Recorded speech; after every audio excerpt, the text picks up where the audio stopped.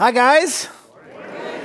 It's good to be with you. It's good to sing songs of praise to God. Amen. Really, really good. The traffic. Not as bad as I thought it was going to be. Not as bad, especially on Sunday morning. Did anybody have freeway issues coming in today? You, because you live in Las Vegas or something. I was a little worried about all of that, combination of traffic craziness and heat and all of that. My wife decided she was going to get away from all this, and she's in Texas with her grandkids as she was last week. Pray that she will come back. I think there's a chance she will, because it's been 108 every day that she's been there. So there's that. She and her sister went together, and they are sort of doing a mini VBS for 4 of my grandkids, something going on every day, all day. It's incredible. They are having way more fun than anybody should be having. And one of the things they're doing, because it's 1,000,000 degrees there, is that early in the morning they go out and they have some sort of water spraying apparatus, and they run around and they stay in their bathing suits all day. And that kind of stuff. She keeps sending me pictures of this, and I'm thinking, man, this does not hold a candle. When I was a kid, I grew up down in Orange County. First of all, down by the beach, it doesn't get to be 108. But in the neighborhood where I lived, most of the people had swimming pools. So we were always swimming at somebody's house, usually our house. The way it worked for us would be it's summertime, there's no school, we get up in the morning, get a bunch of guys together. I don't know how we got people together, because we didn't text. I don't know how we did that. I think it was smoke signals or something. Somehow, I don't remember how. All the kids in the neighborhood would meet at the park. We would play basketball or football or whatever until we were just drenched with sweat and sunburned, and it was too hot to do anything else, and we would head back to somebody's house and dive in the deep end of the swimming pool. And there's nothing quite like diving in the deep end of a swimming pool when you're hot and sweaty and it's miserable out. And we did everything in the pool the rest of the day. We had baseball games in the pool, and we had football games in the pool, and we had wrestling matches in the deep end of the pool, which was hard to survive, but we did. We played Frisbee games in the pool. We always had diving competitions, right?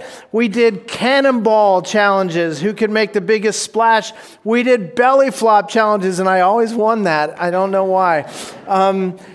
And once in a while, we would just live in the deep end of the pool. And once in a while, a really old person would use the pool, 40 or something, And I noticed something different about old people at that time.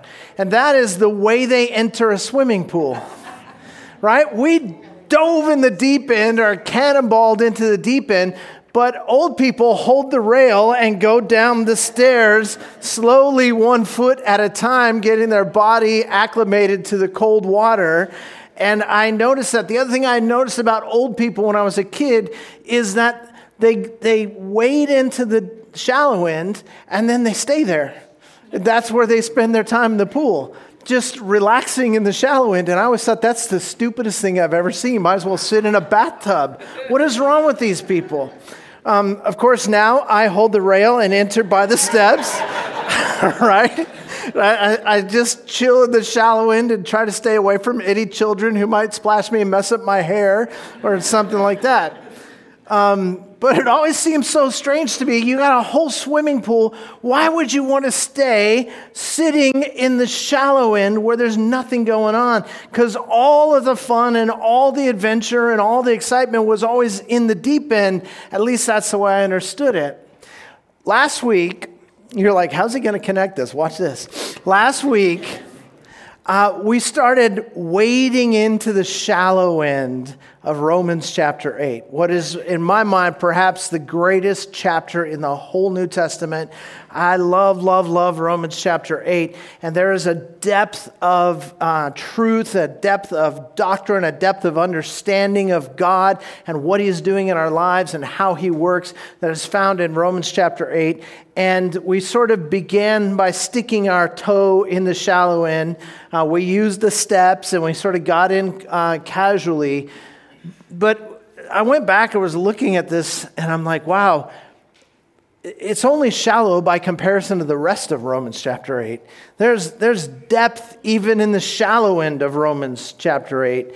And Romans chapter 8 has such depth and significance to it that this series that we've been doing on the gospel according to Romans, the good news, I've been saving these last 2 weeks of the series for the last part of Romans chapter 8 because there's just so much there for us. We got through about the first half of Romans 8 last week. If you've got your Bible, you're going to want to turn to Romans chapter 8. If you don't have your Bible, your phone probably has it, or your iPad, or the person sitting next to you, or whatever. Find Romans chapter 8. And where we left off last week, we got as far as verse 18. So we're going to start there today for context. For I consider that the sufferings of this present time are not worthy to be compared with the glory that is to be revealed to us, Paul says. He says, I'm telling you that the challenges that you're facing now, they may be big, they may be strong, they may be powerful, they may be even overwhelming to some degree, but I'm telling you that even when you pile up all of those challenges, they don't hold a candle to the significance and the greatness of the power and the abundance of life that God has waiting for us. And so we got into chapter 8, and that section that we looked at last week was kind of about the wonderful Spirit-filled life. The fact that it is by the power of the Holy Spirit that we can live this life. So many people, religious folks, have been trying to live a victorious life by keeping rules and doing the right things and jumping through hoops and staying religious and all that kind of stuff. And God says, listen, it's not ever going to be done on your power. This life can only be lived successfully by the power of the Holy Spirit. And the Holy Spirit becomes a part of your life, a part of your existence when you come into a personal relationship with Jesus. And so we've got to have this wonderful Spirit-filled life that starts with the Spirit. And that brings us to verse 18. And verse 18, which we just read, is kind of like a really good movie trailer. Or maybe it's like in the Marvel movies, the superhero movies. You old people probably don't know this. At the end of all the Marvel superhero movies, if you sit through all of the credits and you get to see who's the gaff and who's the assistant to the second assistant to the makeup assistant and all that kind of stuff, and you keep reading and watching, if you pay the price for the 10 minutes that those credits roll, when you get to the end, suddenly there's another scene that you didn't see in the movie. Did you know that? Yeah, sure you did. So you get to that end and you get to watch this other scene. And always in the Marvel movies, this other scene, it's like 30 seconds or a minute. But the only purpose for which it exists is to whet your appetite for the next movie that's coming. So they just set you up by showing you a new character or a new challenge or a new situation. And I felt like when I was reading Romans, we got to verse 18, I consider that the sufferings of this present time are not worthy to be compared to the glory that is to be revealed to us. It reminded me of those trailers or those sneak peek scenes that says, hey, there's something coming. Get ready. Get excited. There's something coming. The whole point is to whet your appetite for that. And in verse 18, Paul drops a hint about what lies ahead. He says that the sufferings in this life, however difficult they may be, are not worthy to be compared to what is to come. And our job is to go, what's to come? What is to come? Think about that. however hard the difficulties of this life are, they're so minuscule compared to the blessings of what is to come. That tells me, you guys, that something amazing is still to come. There's something beyond what we see. And by the middle of Romans 8, which is where we are now, we've been going through this book and looking at the gospel. By this point, if you've been here for any or most of these sermons, you should be dancing through the week. You should be exulting and excited and overjoyed because you think about all the incredible blessings that God has given us. There is monumentally good news in the book of Romans for us, and it should have changed our lives by now. I mean, Paul has made his argument perfectly clear for 7.5 chapters. He said, we all stood condemned before a righteous judge without excuse. Nobody good enough. Nobody religious enough. Enemies of God by birth and by choice. Facing a death sentence and no grounds for appeal whatsoever. Silent, ashamed, head hanging down. Nothing to say on our own behalf as we stand before a righteous judge who knows the truth. Knows everything about my life, knows every thought that passes through my head, knows the condition of my heart. And how are we ever going to puff out our chest and lift up our chin and look him in the eye and say, I'm good enough? We can't. And that's what Paul is telling us for several chapters. And then we get to that incredible place where it says, but God who is rich in mercy, took on our trial. He took on our problem. He saw fit to rescue us from a fate that is worse than death, not because we deserve his love, not because we've done anything to merit any kind of favor from him. After all, we made ourselves his enemies. That's already been shown. But he rescued us by grace through the substitutionary death and resurrection of Jesus.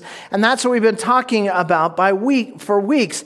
And we got to chapter 8, verse 1, where it says, therefore there is now no condemnation for those who are in Christ Jesus. And Christians around the world rejoice. That's good news. He's adopted us as children. He's sealed us in the Holy Spirit. He's given us life when we deserve only death. And then we see verse 18, and it talks about what is to come. You go, oh, what more could there possibly be? What more could we possibly ask for? What more could we possibly need? But you know, like a late night host on the Home Shopping Network, Paul writes this, but wait, there's more. And then he begins to tell us what the more is. And verse 18 hints at the fact that there's something even better that is still to come. Want to know what it is? Yes. Let's start at verse 19. Elbow the person next to you. People are already beginning to snore. Wake them up. Here we go. Verse 19. I'm in the wrong place. For the anxious longing of creation waits eagerly for the revealing of the sons of God. Creation is waiting for something. For the day when all of this is revealed. Verse 20, for the creation was subjected to futility, not willingly, but because of him who subjected it, in hope that the creation itself also will be set free from its slavery to corruption into the freedom of the glory of the children of God. For we know that the whole creation groans and suffers the pains of childbirth together until now. And not only this, but also we ourselves, having the first fruits of the Spirit, even we ourselves groan within ourselves, waiting eagerly for our adoption as sons, the redemption of our body. For in hope we have been saved. But hope that is seen is not hope, for who hopes for what he already sees? But if we hope for what we do not see with perseverance, we wait eagerly for it. In the same way, the Spirit also helps our weakness. For we do not know how to pray as we should, but the Spirit himself intercedes for us with groanings too deep for words. And he who searches the hearts knows the mind of the Spirit and knows what the mind of the Spirit is because he intercedes for the saints according to the will of God. I wish I had time to unpack the depth of those verses. There's a lot in there about the creation and people and how we're longing and awaiting this final day. And I would love to spend a couple of weeks unpacking the details of the last days and what it's going to look like when Jesus comes back and restores the world and all of that kind of stuff. But that's not what this sermon series is about. Remember, we are not studying verse by verse through the book of Romans on Sunday mornings. We're doing that on Saturday mornings in our men's ministry and our women's ministry. But we're looking at the gospel in the book of Romans, the good news and the bad news and how it all applies to us. And so let me just summarize what Paul is saying here in these verses that I just read. If you are a Christian, you are made alive in Christ. If you are indwelt by the Holy Spirit of God, if you've been made a child of God by His gracious adoption, then there is something that belongs to you that you are not yet experiencing. That's what he's telling us. There should be something that our heart yearns for, a sense that this is not all there is. As wonderful as life in Christ can be this side of heaven, this is not all there is. There's this tension, if you will, between the already and the not yet. And we live between the already and the not yet. And there is something to look forward to. Yes, I've been forgiven. Yes, I've been justified. Yes, I've been sealed in the Holy Spirit. Yes, I have the hope of salvation. But I also live on this side of heaven. And I'm keenly aware that this is not all there is. That we have yet to experience what life is actually really designed for. So much so that we could say that this life on earth in Christ is the appetizer before the gourmet meal. That's what we're living in. I have this certificate of adoption, as we saw. I am listed on the legal paperwork that says I am a rightful heir to the kingdom of God. I have all of that, but I haven't yet received my full inheritance. And when I woke up this morning, I quickly realized I'm still here on earth. I knew that because my bones ache. I knew that because I still have a mortgage payment. I knew that because my neighbors right outside my bedroom window were playing rap music until 4 o'clock in the morning last night. And you know what else? Ice cream is still fattening. But your suffering is not to be compared to the glory that is to come. I have been promised heaven, but I am clearly not there yet. Can anybody say amen? That leaves room for fear. What if God changes his mind about this whole thing? What if I do something to mess this up? And I make God mad? What if he kicks me to the curb and I'm now on the outside? What if God were to disown me despite all that he's done to purchase me? How can I ever rest in his promise when I know my own heart? I know my own mind. I know my own behavior. And I know that I was, just like Paul says in Romans 7, I was not good enough for God, and that's why Jesus had to come and pay the price for me.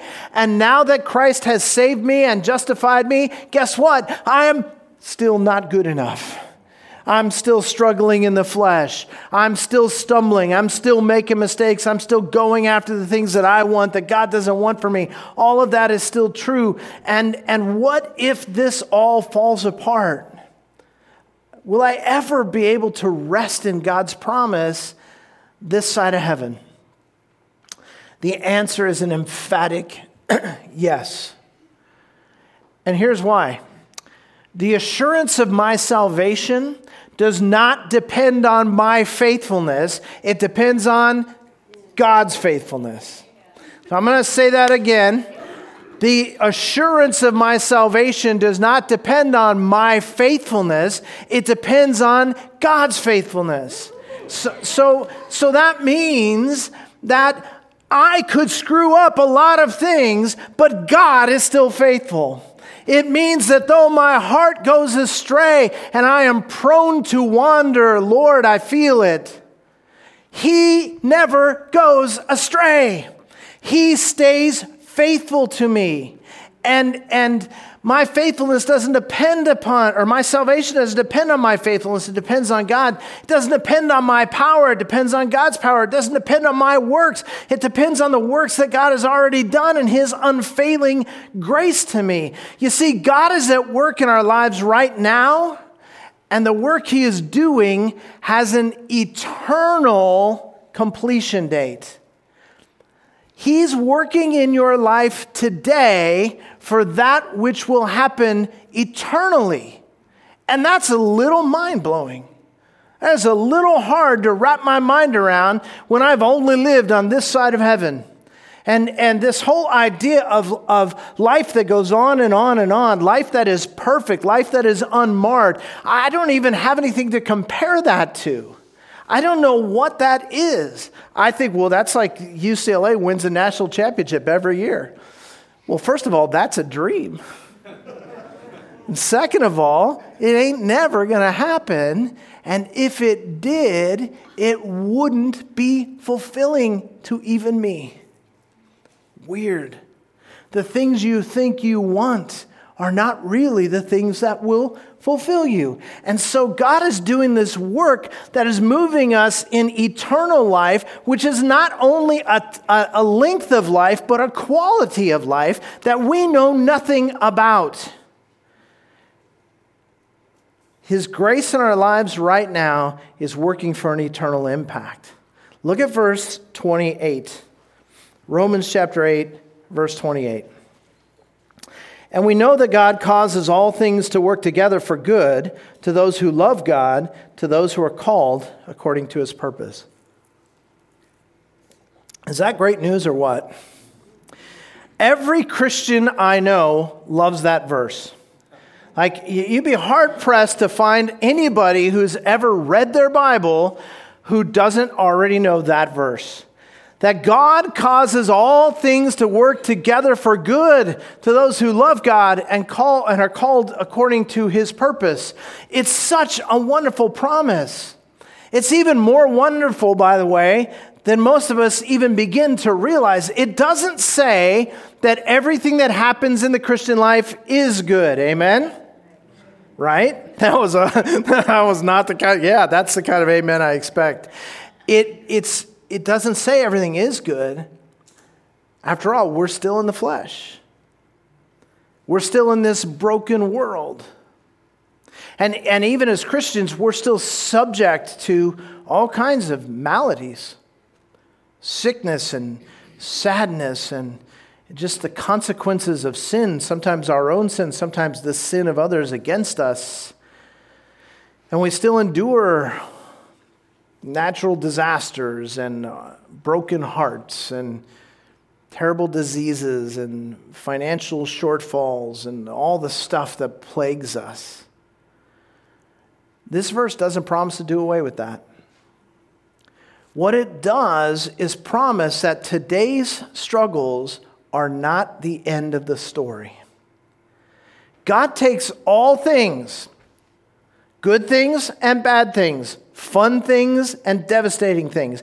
God takes all things, throws them in his mixing bowl in heaven, mixes them up, and creates out of them something incredibly good. God causes all things to work together for good to those who love God, to those who are called according to his purpose. And so we look at Romans 8:28, and all we're really seeing is the tip of the iceberg. There's so much more there than meets the eye. Most of us read this verse and we start thinking like Annie. You know, the little orphan in the musical? She's looking forward to one thing. What is it? Yes, I was going to sing it, but I think I won't. Tomorrow, that's all she wants. Doesn't matter how gray the skies are because the sun will come up tomorrow, right? So if you just tell yourself this possibility thinking mantra, life will be grand, right? But what happens if it's raining tomorrow? Then you got to look forward to another tomorrow and keep telling yourself that the next tomorrow will be better and the next tomorrow will be better. And I'll tell you what, I've watched more than one Christian lose heart in the battle because they had this idea that this verse promises me that whatever happens in my life, it's going to work out just perfectly the way I want it to. And that is not what the verse says. It's not what it means. It's not what it teaches. This verse is much more than a positive thinking mantra to get us through a difficult day. This is a description of a deep and powerful, eternity-altering truth and a work that God is doing in each and every one of his children. See, sick Christians read this verse and think, I'm going to get healthy again. But we've been to a lot of funerals for Christians, haven't we? Unemployed Christian reads this verse and he thinks, I'm going to get that job I'm interviewing for. But sometimes we stay unemployed. The single Christian who wants to get married thinks, okay, I read this verse. This is God telling me I'll be married by the end of the year. But you know, it's God's will for some Christians to be single the rest of their lives. An incarcerated Christian reads this and thinks, man, I'm getting out of this cell soon. But the parole board has something different to say. And when that happens, the reason I'm making a big deal of this is because when that happens, we have claimed a promise that God did not make to us. And then when the promise did not come about, we have blamed God. And it is so easy to turn our back on God and miss out on what he has for our lives because we read into the verse what is not there. It does not say that everything will be fine for you and you will get everything that you want. It's talking in a much, much bigger sense. This whole passage is about the eternal, ongoing work that God is doing to prepare you for heaven. And so you may get healthy. You may get that job. You may get married. You may get whatever it is that you're hoping for, but you also may not. Let me tell you though, you will get the promise of God. The promise of God is sure because God is faithful. And when we read those ideas into this verse, we end up disappointed with God. And we think he doesn't keep his promises. Or we think maybe it doesn't even exist. But all of those are examples of Christians who are thinking way too small. This verse is much bigger than that. God promises to work everything to good for us, but we don't get to define the word good. God does. You see, the definition of good according to God is far better than whatever it is that you think would be good. It's just far better. And to really understand verse 28, you have to keep reading. Which, by the way, can I just do an aside here? Is true for every verse in the Bible. This idea that we go grab a verse in the Bible, pick it up and go, this is my verse, this is my life verse, this means everything to me. And once you lift it out of its context, it loses its meaning. And then you read your own meaning into it and again get mad at God when it didn't happen the way you thought he meant it. So we always look at the context of Scripture. And here in verse 28, let's read it again. We know that God causes all things to work together for good to those who love God, to those who are called according to his purpose. For whom he foreknew, he also predestined to become conformed to the image of his Son, so that he would be the firstborn among many brethren. What's the good that God is promising here? He is promising, according to verse 29, to use the good and the bad in our lives to conform us, to mold us, to shape us into the image of who? His Son. He's making us like Jesus. That's what the good is. He defines the good. And you're thinking, oh, but if I could just get that $2 an hour raise, that would be great. He goes, oh, your vision is so small, so small. God wants to mold you into the image of Christ. God wants to perfect you. He wants to mature you. He wants to prepare you for heaven. Why is he allowing us to suffer hardship and pain? What is God doing in our lives this side of heaven? Why is he making us wait to experience the full ultimate blessings of our adoption as his children? Because he's molding us, he's shaping us, he's preparing us, and he's sculpting us into the image of Christ. You see, this world has a way of shaping people into its mold, right? Do you remember high school? Do you remember how your idea of what was a cool fashion depended upon what your friend's idea of a cool fashion was? Do you remember how your slang changed in high school to match whatever your friends were doing? If you even go to, let's say you move from beautiful sunny Southern California to Arkansas, I give you 6 months before you sound like you were born in the South, right? We get molded, and we don't just get molded in the exterior things, we get molded in the interior of our hearts by this world's system, this world's values. The world is constantly trying to shove us into its mold. Turn 2 pages in your Bible to the right to Romans chapter 12. If it's 3 pages, sue me. I don't know what to tell you. Romans chapter 12, verse 2. Do not be conformed to this world, but be transformed by the renewing of your mind, so that you may prove what the will of God is, that which is good and acceptable and perfect. See what it says? What the will of God is, that which is good and acceptable and perfect. This is God's definition of good for you. So that when it says he causes all things to work together for good, what's good is that you would not be squeezed into the mold of this world, but that you would be transformed by God making your mind new by the power and person of the Holy Spirit. That's what's good.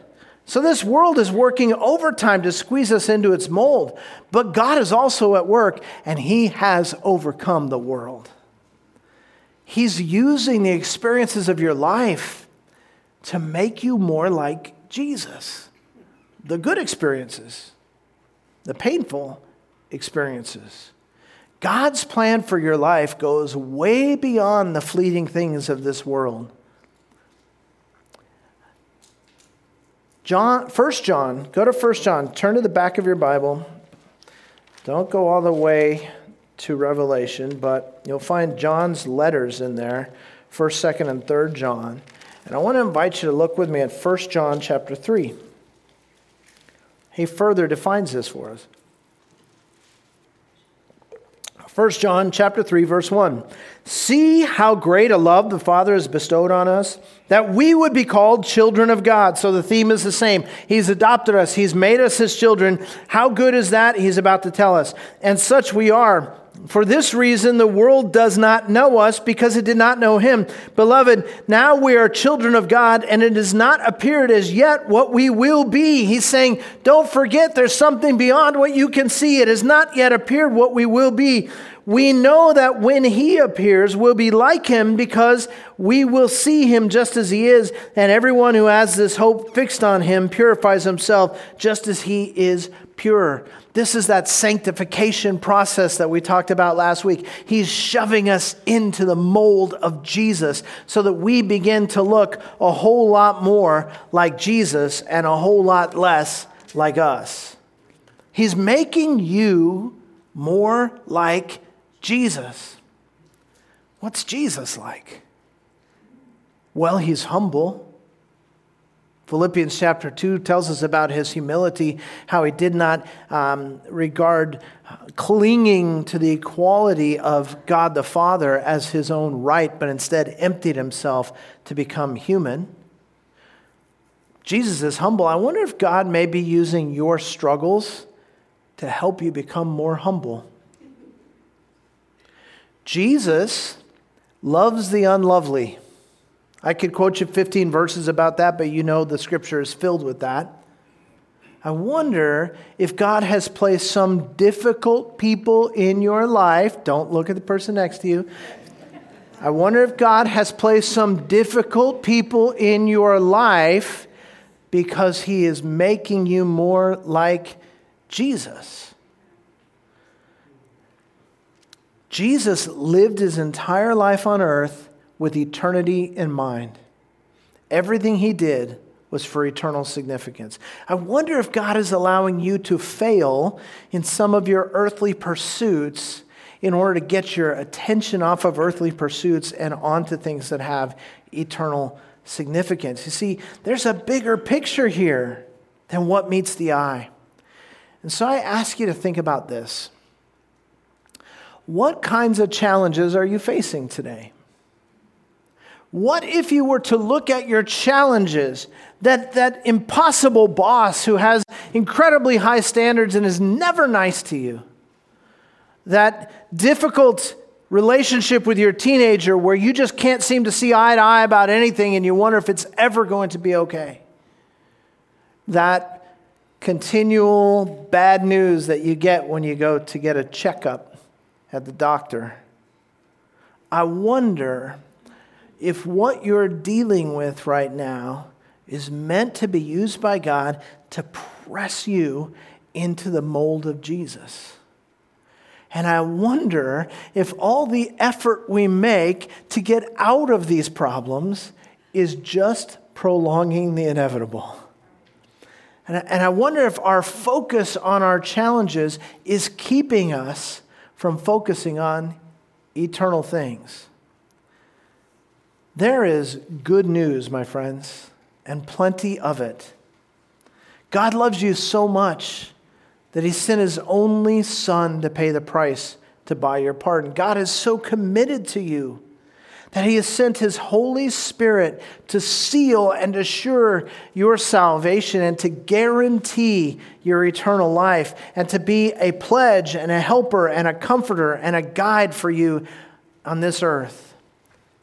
And though we see now as in a mirror dimly, God is doing something eternal in you so that you'll be molded and shaped into the image of Jesus Christ, so that you'll be fit for eternity in heaven.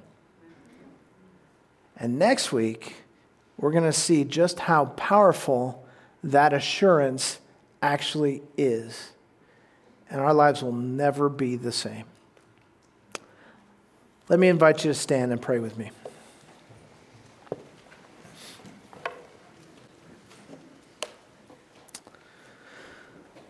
Heavenly Father, we come before you now as those who have a hard time seeing around the corner. We take by faith that what you say is true.